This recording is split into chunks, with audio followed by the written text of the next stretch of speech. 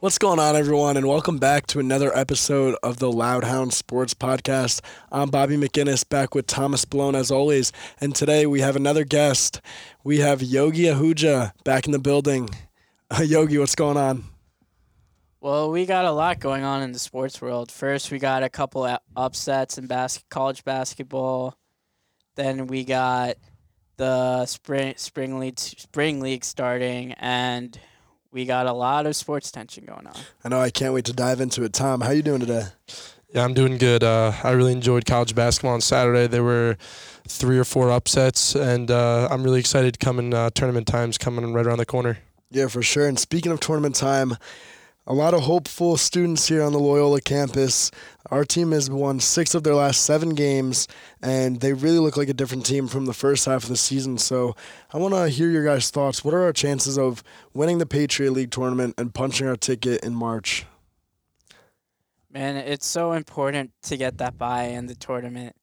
Like, if Loyola can pull off that bye, the tournament will be much more easier, and then they'll get The Patriot League tournament? Yeah, the Patriot League tournament, and then it'll be much easier to have a chance at Yeah. making March Madness. Yeah, you make a good point. Loyola Maryland currently sits in the 6th seed right now, although as far as record goes, they're in a 3-way tie with Navy and Bucknell. However, I believe Loyola holds the tiebreaker. So right now, if this season were to end right, obviously today, they would have the 6th seed, but there are 2 games left against Lehigh and Navy. Navy. Yeah, so who they are ahead of right now in the standings. So, I mean, it's definitely Loyola definitely has a shot to get that bye. And like you said, Yogi, it's a big difference maker, and it'll really help them because then you only need to win 3 games as opposed to 4. Exactly, yeah. I'm excited for the tournament coming up in a little bit. But, yeah, hopefully they can beat Navy and secure the bye. And then they have Lehigh, who they should be able to handle. But I think this tournament could be wide open because Loyola did beat Colgate, who's the number 1 seed in the Patriot League right now a few weeks ago. So I think it's up for grabs. Yeah, Tom, you make a good point because originally I didn't think that Loyola had any shot in the Patriot League. Then they came out, they beat Colgate, and I was like, all right, maybe it is like an even playing field, and that's what it seems to be. A lot of teams beat up on each other. I think the Patriot League has pretty good depth, besides Holy Cross down there with only 2 conference wins. But like I said, a lot of depth, and I think it's really anybody has a good chance of coming out of this tournament and punching their ticket to the March Madness dance, the big dance. It's all about who stays more consistent, has a strong ending. The Patriots League is unlike every other league. Like, there's actually, like, a competition, and it's really hard to see that in college basketball. We always know who are the dominant teams and the top teams, but this is going to be interesting for sports fans. Yeah, and you guys made a good point about some of the upsets this past weekend. We saw Indiana beat Penn State, and that was a huge upset, Tom. I really thought that Penn State was going to win that game, but Indiana came out strong and pretty much held the lead the whole way. Yeah, you really never know. This year in college basketball, any team can win any day. And Indiana did come out strong. They blew their big lead that they had in the first half, but they finished off the game as they should, and they got the big W. And we saw Gonzaga also got upset. Baylor got upset. So, yeah, there was a lot of action going on Saturday. Yeah, Marquette got upset as well, losing by 12 points to Providence. West Virginia upset by TCU. Houston was upset by Memphis. I mean, just crazy day in the college basketball world. UCLA upset Colorado on the road. I believe we mentioned San Diego State lost their first game this season to UNLV. So yeah, it's been a really crazy weekend, and it just goes to show. I think that this past weekend really summed up the entire season in the NCAA men's league, because it's just been so up and down, such a roller coaster ride, and really there's no dominant team, you could say. Also, last week I was talking about Duke and how good and consistent they were, and they had a pretty bad loss to NC State. It was like almost like 20 points, and that's pretty crazy to believe. It's kind of the thing about sports. We always feel like towards the end that there's that one more dominant team, one better team, but then the most exciting part is the upsets.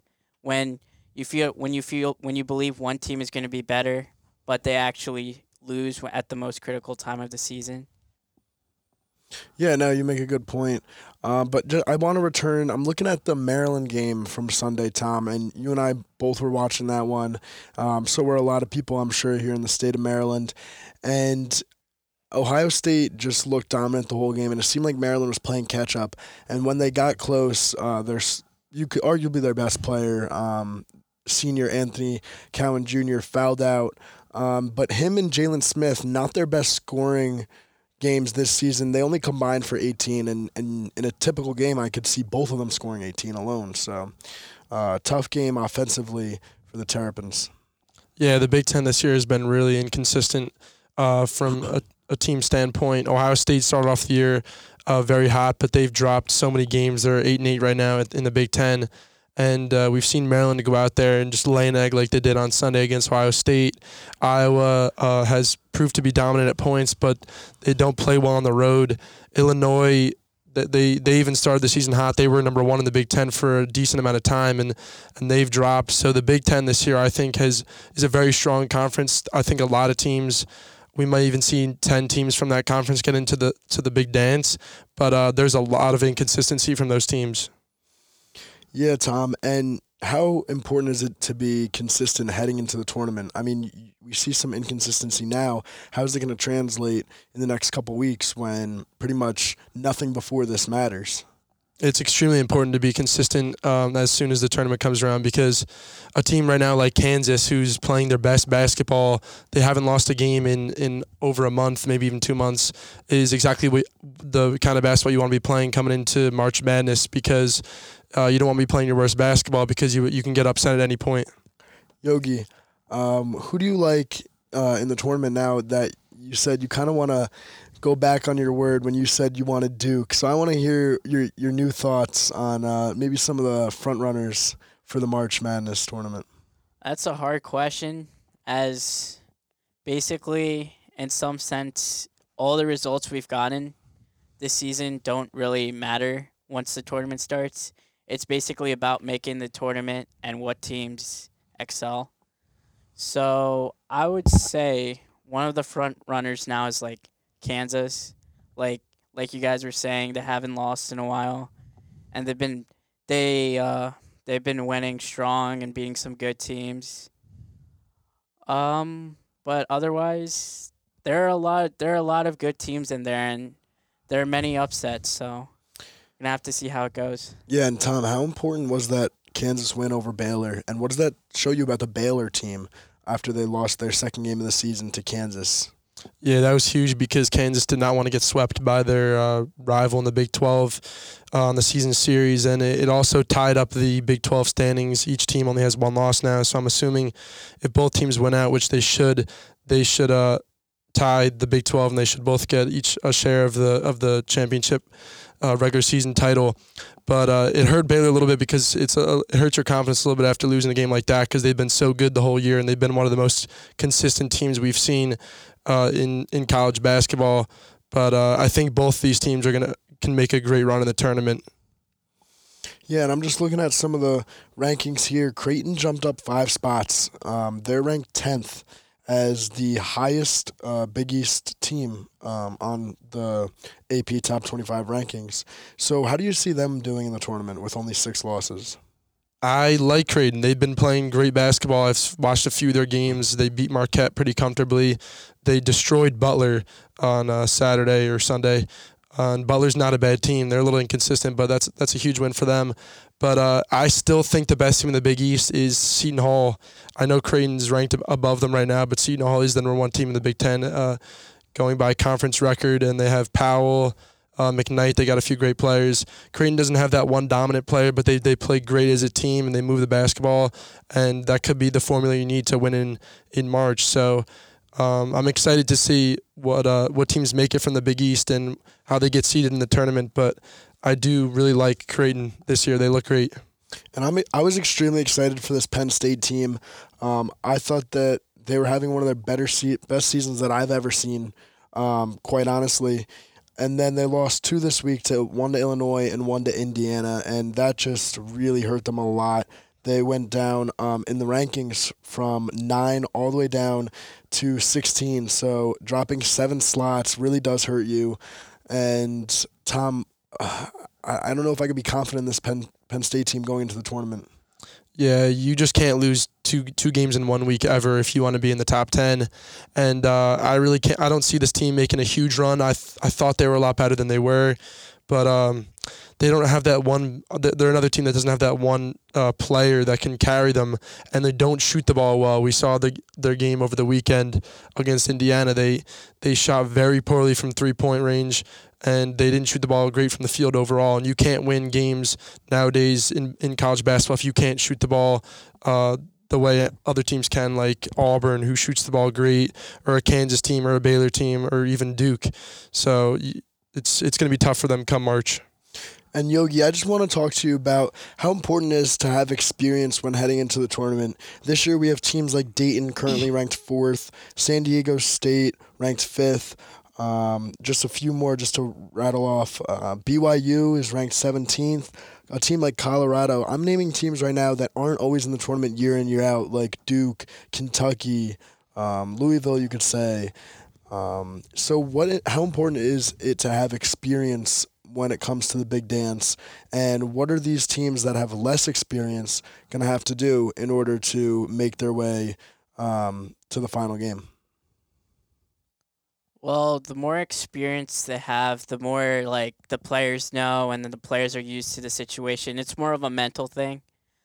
But like in the playoffs, we always have these games which we basically can't explain. Like we got buzzer beaters, and then we got crazy things happening at the end of the game, and that's only what experience can teach us. Some of these players are really, really new and having great seasons, and a lot is expected with them, and then they're growing and they're getting better and better. But with these new teams coming in, they're going to have to be really, really confident going in, because the experienced teams now kind of have patience, and they know what is going to happen, and like if they're behind, they can basically be the comeback team. Kind of like in football, we talk about the Patriots. They always find a way, right?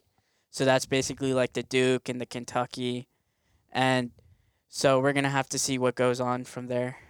Yeah, it's definitely going to be a great tournament, and I'm really excited for it. But we're going to have to see how it shakes out. So moving over, I know it's a little bit of a shorter show today. I kind of just want to end with a little bit, the NFL draft's coming up, the NFL Combine. So, Yogi, how important is it? These players, they're coming out of college, and there's so many different rumors about personality and how players are on and off the field. How important is it to kill this Combine? We saw last year DK Metcalf, his stock rised tremendously after he just did amazing in the Combine. He ended up being a second-round pick, which was later than people thought he would be after his Combine results. Nonetheless, he's been doing pretty good in Seattle with the Seahawks. So my question is, how important is it to do very well in this Combine if you're a young player looking to get drafted early? Well, in the NFL, there are a lot of people who come out of college like Joe Burrow who are already big names and stuff. But the NFL Combine is definitely meant for players who need to like kind of prove themselves, because there are a lot of colleges out there which players are really good, but they don't get the chance since they go to a lower level college, and this is their chance to prove themselves. And all the scouts from different teams are there, so this is not just an experience to prove themselves, but to just see how it is and how other players at their level and age are. So it's really helpful for them to learn and gain knowledge from. Yeah, I agree. It's definitely a chance for these players to make a name for themselves. We see it every year that these kids are shattering records. John Ross currently holds the 40-yard dash record. I believe it's 4.22, and Henry Ruggs came out and said that he thinks he has a shot to beat it. And if he does, that's going to make his draft stock rise tremendously, because players want those guys who could fly down the field and, at the very least, be a decoy to opposing defenses. But like I said, It's a little bit of a shorter show. I believe last week we mentioned it too. This is a terrible time in the sports world when the most exciting thing is college basketball, NFL Combine, spring training in baseball. It's just mid-season basketball on NHL. It's just kind of a rough period in the sports world, but nonetheless, there's a lot to look forward to, and we'll be making sure to cover that throughout the rest of the semester. But I believe we're going to take about a week, or we won't be back for another 2 weeks, Tom? Yeah, 2 weeks. Yeah, with the spring break coming up.